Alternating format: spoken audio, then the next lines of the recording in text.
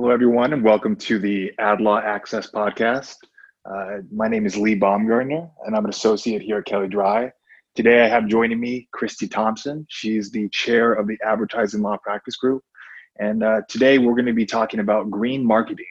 And so, to start things off, Christy, you want to just kind of give a general overview of why is green marketing important these days? Sure. Thanks, Lee, and hi, everyone.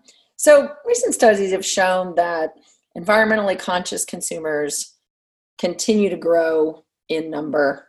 And as part of that, they're demanding that products have a reduced effect on the environment. And to meet this demand, as well as part of just social responsibility initiatives, many companies are offering an ever-growing assortment of green products and often making advertising claims associated with those products.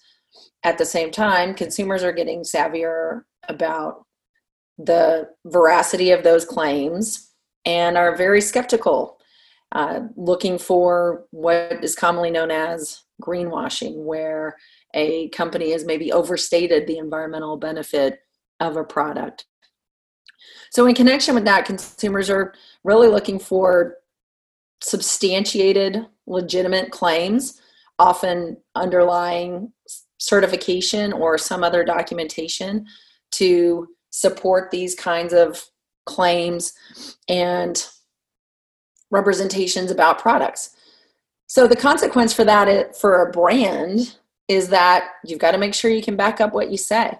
And if you don't, there are significant ramifications, both in terms of brand reputation, consumer response, and sometimes action from the Federal Trade Commission. The FTC has established guidance on appropriate claims that advertisers should make when touting the environmental benefits. And Lee, why don't you give us an overview of what the FTC calls their Green Guide? Sure. So the appropriately named Green Guides are the Commission's interpretation of the FTC Act in the area of environmental marketing claims. As Christy said, they give marketers guidance on how to abide by the FTC Act when making claims about the environmental benefits of their products. Now, what are some basics here? Well, like with all advertisements subject to FTC's jurisdiction, the touchstone concept is, how do consumers understand the claims? And we look at this using the reasonableness standard. So in other words, how would a reasonable consumer perceive the claim? So the point of the Green Guides is to prevent deception, not set environmental policy. And the FTC has stated before, it's agnostic about the environment. Now, these guides also, they apply to all forms of marketing. That includes business to consumer and business to business. And Christy, if you want to provide some more general principles that are laid out in the Green Guides. So the Green Guides provide some very general principles that really track Section 5 of the FTC Act. First, you got to substantiate all objective claims. The substantiation depends on the claim and whatever it takes to provide a reasonable basis. So, for example, some claims might only require an internal count or analysis, demonstration that the product is made up of the claimed materials. Other claims might require additional substantiation and sometimes even third-party studies or third-party certification. So it's really a case-by-case review. We see substantiation come up often when companies are using third parties to supply products or to supply component parts used in a finished good. And sometimes you can't really have visibility into what the third party is providing. And so you've got to come up with ways to conduct sufficient due diligence on the third party, get assurances from the third party, obtain certifications, testing, other documentation from the third party so that you can get comfortable that what they say they are providing really is what they are providing, because you might often be using that as a basis for your own claims. We've seen this issue come up in particular in the context of advertising and labeling for products that are made of bamboo.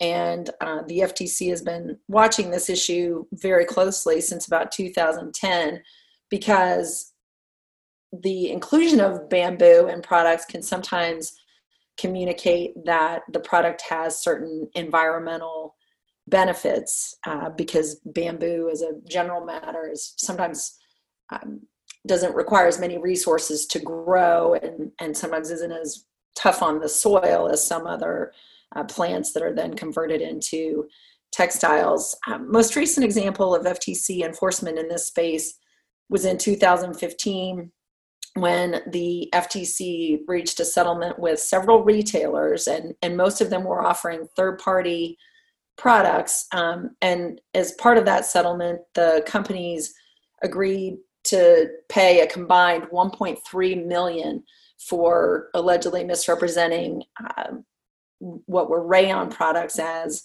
bamboo, and allegedly implying that that inclusion of bamboo was somehow better for the environment than traditional rayon products. So a very recent example of FTC enforcement in that space, and for significant money.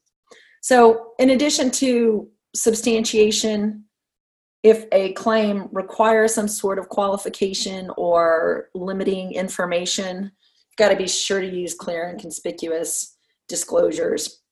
This often comes up in the context of like environmentally friendly claims that in isolation could certainly overstate the benefits of the product, and are very important to qualify to indicate exactly what element of the product or its processing is better for the environment. So those disclosures can be used to clarify exactly what you mean by the claim. Of course, they should always use plain language and be in sufficiently large type, in a color of text that contrasts with the background, and close enough to the claim that a consumer is going to see it. All of those standards that the FTC has established generally with respect to providing clear and conspicuous disclosures. In addition, a key concept is to specify how or to what the claim applies. So if the claim is specific to the packaging that the product gets delivered in, that's how the advertising should be worded. It should be specific to the packaging and not create the impression that somehow the claim applies to the product as well. So as I already mentioned, also don't overstate environmental impact.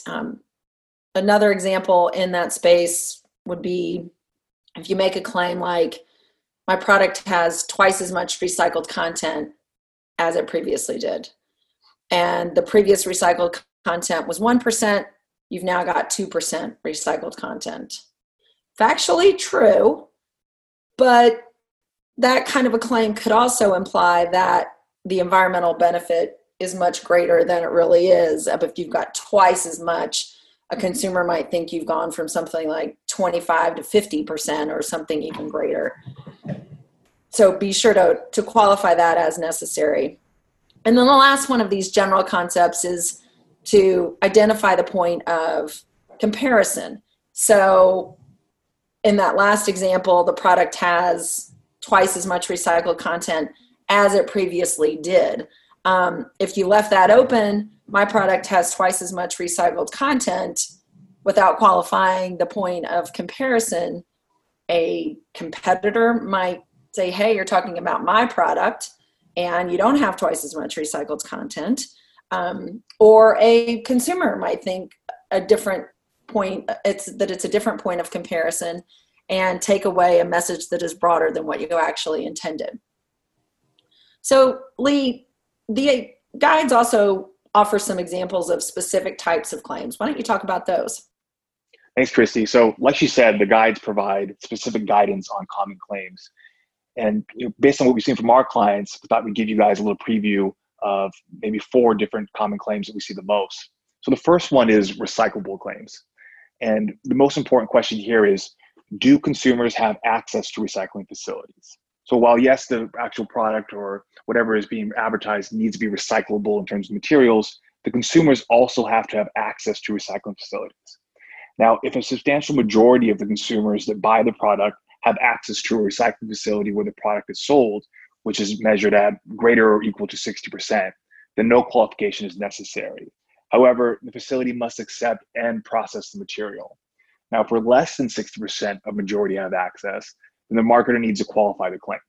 Now, this is on a sliding scale. And what that means is the closer the marketer is to that 60% threshold, the weaker the qualification can be. So for example, if recycling facilities for a product are only available to say 55% of consumers or communities, a marketer can qualify with this product may not be recyclable in your area. Now, if recycling facilities for a product are available to only a very few number of consumers, a marketer should use stronger qualifying language such as this product is recyclable only in the few communities that have appropriate recycling programs. So again, as you can see on that sliding scale, the further we get away from 60% towards 1%, the stronger the qualification needs to be. And so another common claim we see that's specified in the green guides is recycled content. And so the basic premise for recycled content claims is, was the product diverted from the waste stream? Now this means marketers should make recycled content claims only for materials that have been recovered or diverted from the waste stream during the manufacturing process or after consumer use. So marketers should also qualify claims for products or packages made partly from recycled materials. So for example, made from 30% recycled material. So let's say you have a product that has 70% polyester that is virgin material, and then 30% of that polyester is recycled. Then you'd say made from 30% recycled material. And the next common claim we're going to look at is degradable claims. So it's deceptive to misrepresent that a product is degradable, biodegradable, or photodegradable. All those are classified as degradable. If the entire product will not completely break down and return to nature within a, quote, reasonably short period of time, end quote, after customary disposal. So a reasonably short period of time is defined as 1 year for products entering the solid waste stream. Unqualified degradable claims for products that are customarily disposed in landfills, incinerators, and recycling facilities, those are considered deceptive because at those locations, they don't have the type of conditions to which complete decomposition can occur within that 1 year period. So you have to be sure that you kind of figure out where this product is going to be usually destined. And so the last common claim we can take a look at is free of claims. And so a truthful claim that a product is free of or does not contain or use a substance may nevertheless be deceptive if one of two things. Number one, the product contains or uses substances that pose the same or similar environmental risk as the substance that is not present. Or two, the substance is never associated with the product. And the green guides also allow for a little bit of leeway here. And they say that trace amount of a substance may be okay if no more than the trace contaminant or background level is present, won't cause material harm typically associated with the substance, and it's not intentionally added. And so an example, which is kind of an extreme example, but it's recent, was in September of 2019.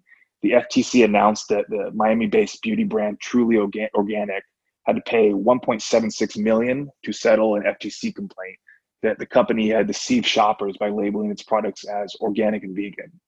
And so the FTC investigation there revealed that some of Truly Organic's products contained no organic ingredients at all, and others contained ingredients that were not vegan, including honey and lactose. And that was all according to the FTC complaint. Now, the green guides also do not provide guidance on a few key terms that we also are seeing pretty commonly with our clients. And those are sustainable, organic, and natural. And so there's various reasons why the FTC do not offer guidance on these. For example, with organic, there would have been some overlapping enforcement with USDA. So the commission wanted to avoid proposing advice that would be duplicative or inconsistent with USDA's National Organic Program. And every 10 years, though, the green guides, they are on a review cycle. And so we're looking at roughly 2022 when the next time they're scheduled, at least, to be updated. So we might see some more guidance there. And Lee, just to follow up one point on sustainability and related claims, The FTC did not provide guidance on that, and we hear from marketers all the time the desire to use that word. It's certainly a buzzword or variation, like I said, of sustainable. And that's fine, but we certainly would advise to proceed with caution. And I think that the FTC would likely treat a claim about sustainability similar to the way they would treat a very general environmentally friendly claim, and expect that the company define what they mean by sustainable, because one of the reasons that the FTC did not address it was because there is no consistent understanding around the term. And so when companies want to use it, they should define what they mean by it and then use those parameters accordingly. So it's an okay term to use, but again, just proceed with caution and qualify it appropriately. So as a recap, to go over what we've just discussed, we thought we'd ask each other a few questions with examples and real claims. So Lee, hypothetical, you've got a bottle of sunscreen, and the sunscreen is made without chemicals that many researchers worldwide have deemed potentially harmful to aquatic life. Company wants to say just one purchase saves the ocean. What do you think about that? Okay, so right away, the claim is too broad. We're looking at the product's environmental impact. The green guides do specify that not to overstate that environmental impact. So here, although a disclosure would help, the claim would likely be better if it specified the impact the purchase may make. So, for example, sunscreen made without X or Y chemicals may help reduce harm to aquatic life. That's more realistic for what the environmental impact is. And then for Christy, I have a hypothetical that involves a white pair of sneakers. So let's imagine the shoelaces are made with cotton scraps, the shoe's upper is made with recycled leather, and the rubber sole is made with brand new virgin materials. So what if the claim is made with renewable materials? Something that broad's probably not okay. Better claim would be to identify the parts of the product that are made with the renewable materials, like the shoelaces in this case.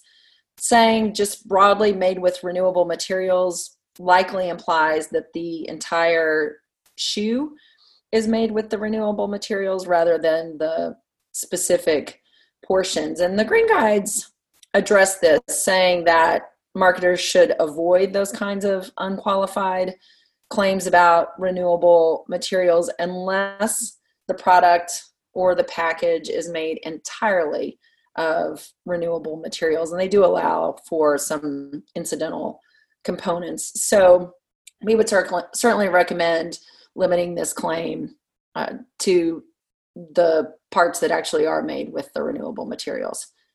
So Lee, what if you have a windbreaker jacket and the lining is made of 50% recycled plastic bottles, and the lining is about 25% of the jacket's materials? The rest of the 75% of the materials are new and man-made. Proposed claim is made of 50% recycled content. What do you think? Yeah. So this one's another great example of being specific. So this claim would imply that 50% of the entire product, not just the product's lining, is made of recycled materials. And the green guides specify that a marketer should clearly and prominently qualify recycled content. And this is to avoid any deception about the amount of the percentage of recycled content that's being put or advertised on the finished package. So here, a better claim here would be lining made of 50% recycled content, because we're looking at specifically the lining that is at 50%. So Christy, last one for you. Let's imagine we have a bottle of shampoo. The front of the label on the shampoo bottle includes biodegradable on it. And the label also includes a disclosure stating that the shampoo, but not the bottle, is biodegradable. And so the claim here is the shampoo is biodegradable. What do you think about that one? Well, as long as that disclosure is conspicuous, so it's clear that it's only the shampoo that is biodegradable, this one's probably okay. As you mentioned, Lee, biodegradable claims can certainly be targets for challenge, and you got to be very careful with them. But as long as the marketer is that disclosure is clear and conspicuous, and the marketer has competent, reliable scientific evidence to demonstrate that the shampoo that's customarily disposed of in sewage systems will actually break down and decompose in a reasonably short period of time, then I'd be okay with that kind of a claim. So we hope these examples and the rest of the information help give you some guidance as you move forward. Remember that the key takeaways in making any kind of a green marketing claim are: make those claims specific, use clear and conspicuous disclosures, don't overstate the environmental effects, and have proper substantiation. Of course, Lee and I are available to answer any questions if you want to reach out by email. You can also learn more about green marketing and other advertising and privacy related topics by visiting our Advertising and Privacy Law Resource Center. It's available at kellydry.com. You can also get our blog posts at adlawaccess.com, and we usually post announcements about other activities we have in that space. So thanks so much for tuning in today.